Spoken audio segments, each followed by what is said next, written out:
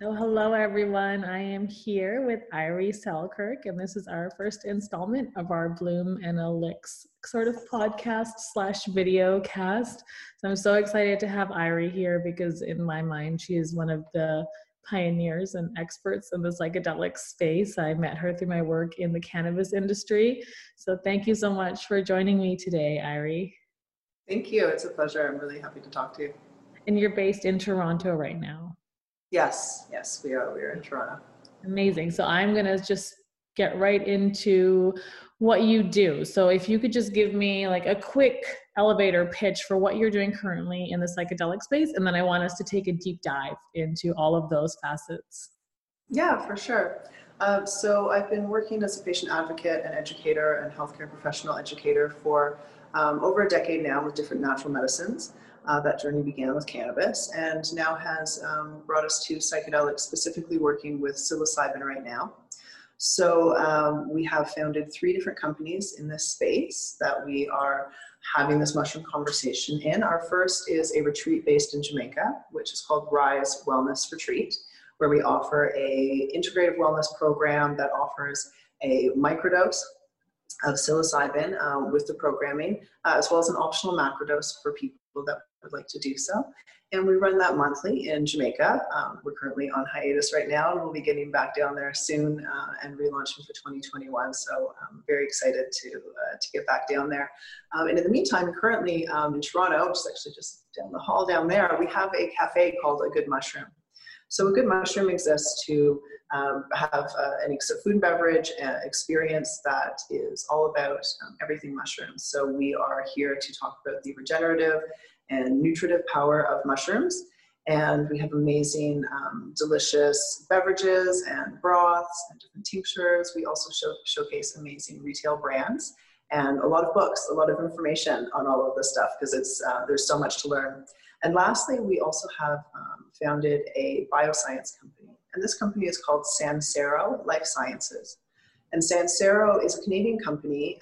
Our laboratory is based in Alberta, so actually not far, closer to you. And we exist to bring forth our formulations of microdoses through clinical trials to market in an effort to replace or displace first line of treatment for depression and anxiety and ADD and ADHD. And we have started our preclinical trials now at U of T, so it's a very exciting time. Yeah, that's super exciting. So I just wanted to start by taking a little bit of a deep dive just into psychedelics in general. So just for anyone who's watching who may have heard of psilocybin or as they're known, shrooms. So if you could just talk a little bit about sort of the compound itself. So what is psilocybin and how would it be different from what people may have experienced when they tried just shrooms in high school, for fun, for more recreational use? Because, like now it's looked at as more of sort of a therapeutic modality. So if you could talk a little bit more about that. Yeah, absolutely. When we're talking about magic mushrooms or psilocybin, and generally there's an entire class of mushrooms that are psilocybin mushrooms. There are many different types of psilocybin mushrooms. And when we're working with natural medicines, we always have to consider that some of these different compounds, these different collections of alkaloids that are in these different fruiting bodies of the mushrooms will have different effects. So some of them are, will have a lot of hallucinatory effect. Some of them are a little bit more focused on some inward journey, a little bit more emotional, and some of them are really giggly. So you have almost similar to what we have with cannabis. We have sort of a word that we're used to is an entourage effect. Right. So, all of these alkaloids come together and they create a very unique experience for the user themselves. So I was just reading an article about the hero dose. So we talked about microdosing. So microdosing is what would you consider? So I microdose. So when I microdose, I take about 200 to 300 milligrams for a couple days and then take a break. So what is a microdose to you?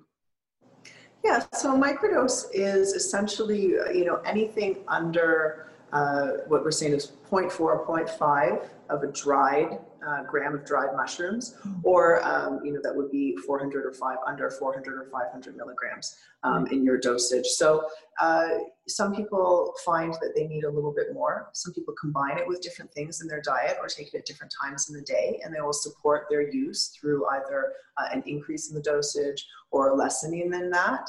And, after that, you kind of get into what we sort of call a museum dose, is sort of the word that's been given to this. Have you heard of this before? No. Yeah, so a museum dose is what we refer to and what I refer to as a minimally effective dose. Okay. So a minimally effective dose is above your threshold. So technically, by definition, a microdose is subperceptual. It's not hitting your threshold. You're not aware of this. You're not feeling any of this. You might have a sense of something being different, but no intoxication in any way in that capacity. And then when you're looking at a dose that's a little bit higher, between perhaps 5 to under a gram, that's kind of where you fall into that museum dose, and other people have different words for it. But really that's a social dose, where you're feeling that uplifting, that sense of creativity is turned on a little bit more. Perhaps there's an enhancement or an enlightening of your senses. And that's where you get into that dose where you're still comfortable to go out, perhaps a museum or a park, and have, a nice tea or coffee or a really great conversation, maybe a great brainstorming session. And those are sort of the more therapeutic doses in the lower end. Okay, so a lot of people ask me, like, what's the point of a microdose? Like, you don't feel it, but like, why? Why bother? And I know, to me, like, my own personal answer is like, well, I just feel like my anxiety feels less, and I feel just a little more up. But it's hard to describe. So how do you describe that feeling of like, why bother? What does a microdose do? So we're talking of that more under 500 milligrams. Yeah, they're sub-perceptible. A way that we can relate to this is considering our vitamin use. If you're taking your vitamin D and your doctor says, are you taking it every day so that you get the benefits of it? So when you're committing to a microdose routine or a regime, or taking, seeing what works for you best, we always have to consider what's going on in the background for the microdosing. So really, we're looking at incredible neuroregenerative qualities and neuroplasticity. So what that means is that different parts of your brain are talking to parts that it wouldn't necessarily speak to before. And so technically, what it's doing is sort of lifting you out of your regular way of thinking a little bit, as far as your brain is concerned, as far as those different pathways and how they get to one another and how they speak to one another. So when we have, all of this great communication going on between different parts of our brains, what we have is lifted out of the default mode network, which is what we deem as sort of our autopilot. And so when you lift yourself out of your autopilot, you get a little bit of a shift of perspective. Our default mode network is very important to us. It is the thing that allows us to drive a car and talk at the same time, and know that you're going to get burned if you touch a stove and all of these things. We need this to operate. But when we get into negative self-talk loops, or any negative patterns or routines, those neurological pathways, they get reinforced, right? So as you're reinforcing them, you're deepening those connections, and so they are more of your default mode. And so when you want to lift yourself out of that, that's where you can sort of, you can interrupt or disrupt those patterns or those negative loop talks. And we find that people always relate this in reviews and feedback with some sort of light. We always hear of, it felt like someone turned on the light in the room that I'd been sitting in, not being able to see clearly. One woman who was an artist said, having a regime and visiting the retreat was like someone took her hand and walked her to the sunny side of the road where her art was and where she could see it more clearly. So for everyone, it's very individual, but it is very much a lifting up. Right. Okay. That makes sense. And I like the way you put it, because when I tell people, I'm like, it just makes you feel up. And they're like, I don't know what that means. And I'm like, neither do I, but I feel it. And you have to actually do it to feel it. So I'm going to go completely on the other side and talk about the hero dose, which is it's larger than a microdose. So this article I read this morning, this neuroscientist talked about his experience taking 5 dried grams of mushrooms, which he says is 50 times larger than a microdose. So what he said was, and I want you to respond to this and tell me if this is how sort of you've experienced the hero dose. So it's like being hurled into the sun, so blinding in its beauty and intensity that it shatters your mind. Yet in the end, I felt saner than I've ever felt in quite some time. I can relate to that. Yeah. So I've never done a hero dose. So you have. So first, why don't you walk us through what that experience is like. Because a lot of the articles I've read, people are like, well, you blindfold yourself and you just sort of have this experience. Yeah. Like, yeah. So tell us, what is a hero dose? How did you do it? And again, we're not endorsing doing any of this. This is just for informational purposes. Yeah, I luckily grew up in Jamaica, so where psilocybin is legal. So I've had a chance to do this in a safe area, in a safe setting. So we will talk about that. But before I talk about heroic doses, I'm going to talk about just a macrodose, because a macrodose is actually just a little bit less than a hero dose. Okay. So when we're talking about, you've got your micro, you've got your museum dose or your minimally effective dose, and then you've got, about 1 gram to 2 grams, which is probably where most people land. And like, I did this thing in high school and I had this experience and I giggled and it was maybe great, or maybe it wasn't, or, whatever the case. And that's kind of where you fall into that kind of fun zone, or a little bit more social, and can start to get into a little bit more introspective as well. Right. And then over that, we're looking at a macrodose. And a macrodose is where you get into a deeply therapeutic dose. And so this is really anything 2.5 grams up to about 5 grams or so. And you can do incredible work that is very comparable to a heroic dose as well. So some of these things can be very intimidating to people. Mm-hmm. So we always do suggest to start very slow with an introduction, have done research, have created, have done a lot of preparation for it. So, when you're looking at really anything over 1 gram, you want to have 3 very important pillars in mind. And I'll explain what the heroic doses experience just after this, but it is incredibly important to sort of look at the ingestion of the psilocybin as really sort of step 2, because step 1 begins with your preparation.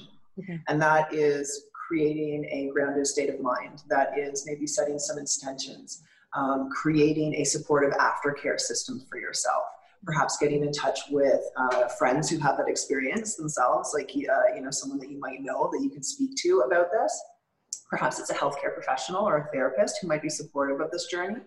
But we want to make sure that we're really creating a safe place to go into it, because that's going to create this amazing mindset that we have.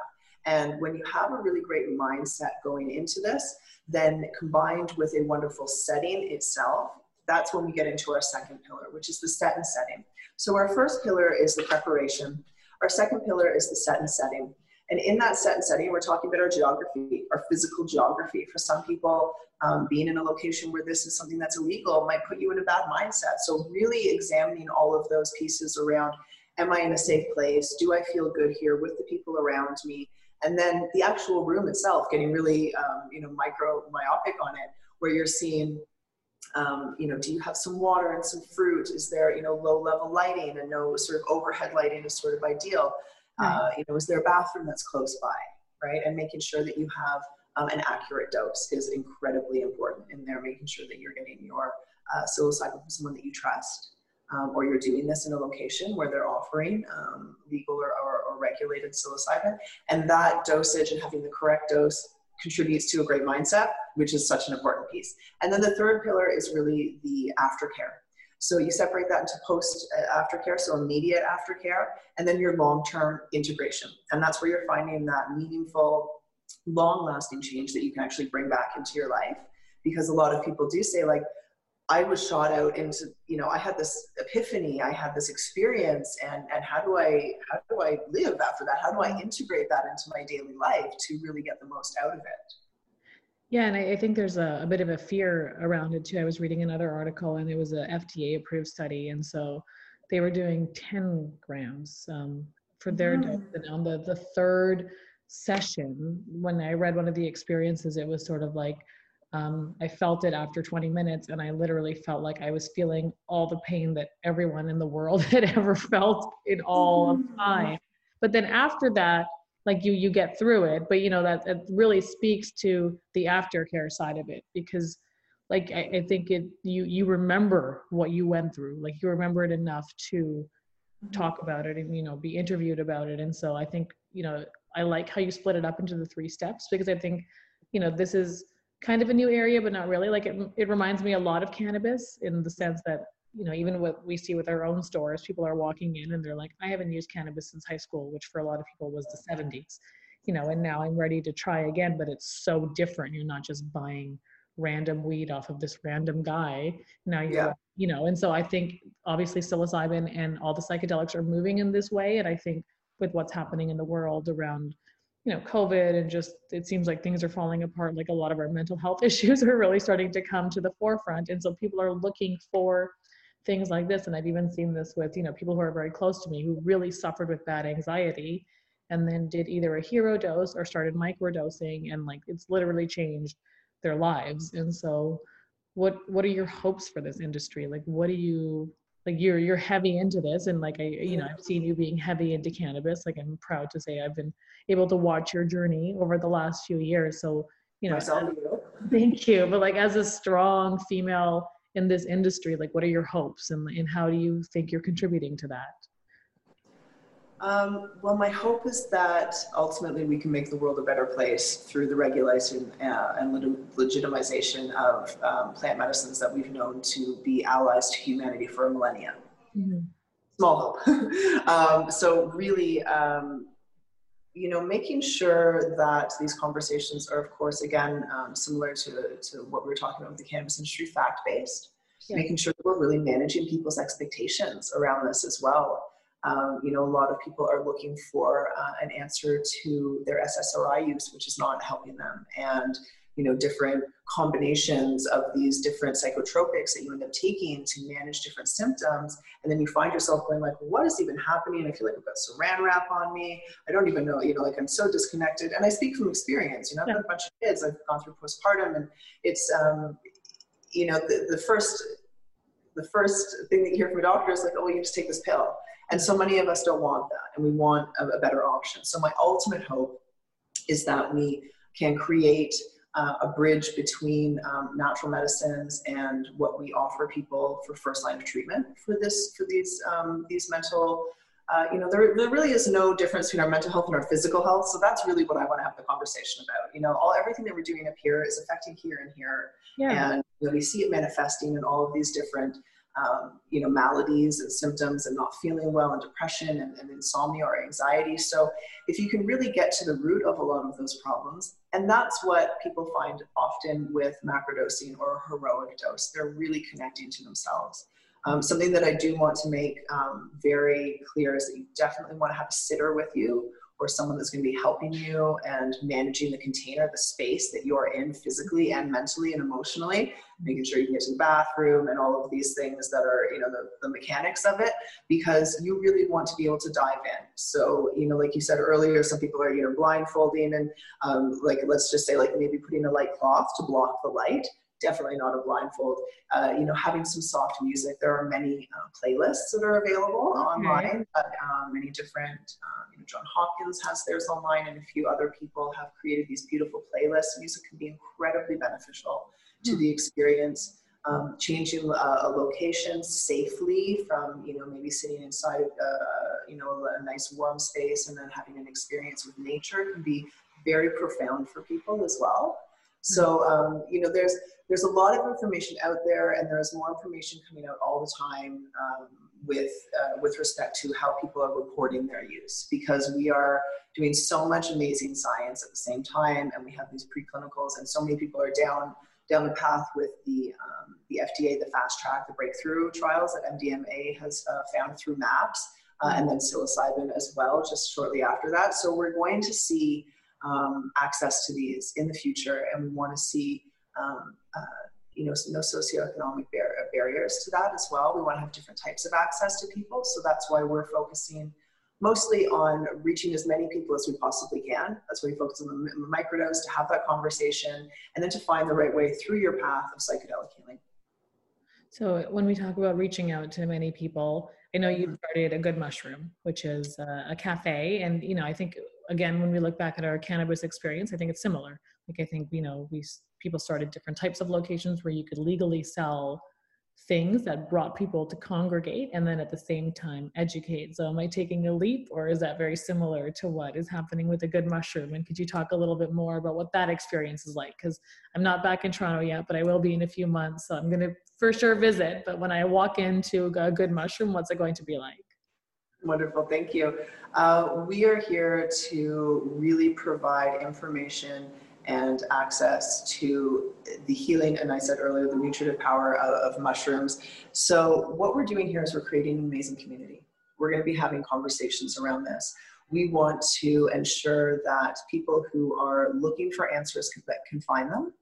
We know that there is not going to be a recreational psilocybin market, and we have no intention of having those kind of conversations around it. But we do know that there are large groups of people who are having integration group conversations already. People like yourself, and I'm sure some of your viewers who are, you know, trying to find those answers for themselves. And it's often so much more heartening to hear that from someone who has that experience themselves.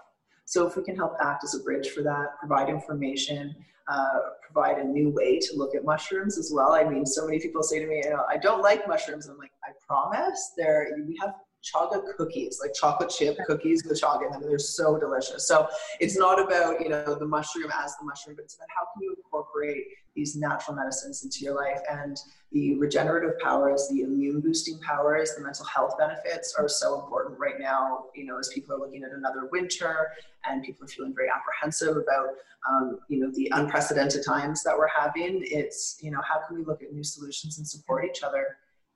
You know, mushrooms all about connection. You know, we have this underground connection. Mushrooms, really, the majority of them are underground, and just the little mushrooms you see are their fruiting bodies. So I think there's something in that philosophy of reaching out and coming together, because we know that we want better options for our health and our mental health. And this is a nice way to have that conversation. And what kind of food is there? It's such yummy food. We make these amazing mushroom broths, which I'm going to have to send out to you, because you will make like a risotto or something delicious with it. Nice. Kind of like a mushroom dashi. We have an amazing beverage called a mushroom cocktail, which actually looks like a Caesar, but it is kombucha, lapsang, a smoky tea, and all of these Roma sweet spring tomatoes with live spring water, and we've combined it. It's like this beautiful umami flavor. If I drank, I'd want to put it in a Caesar. And then we, of course, have like our cookies and our tinctures and all sorts of things. So we'll be adding some more. Thank you for asking. And we'll definitely send out a little basket to you. Yes. And so where in Toronto are you located?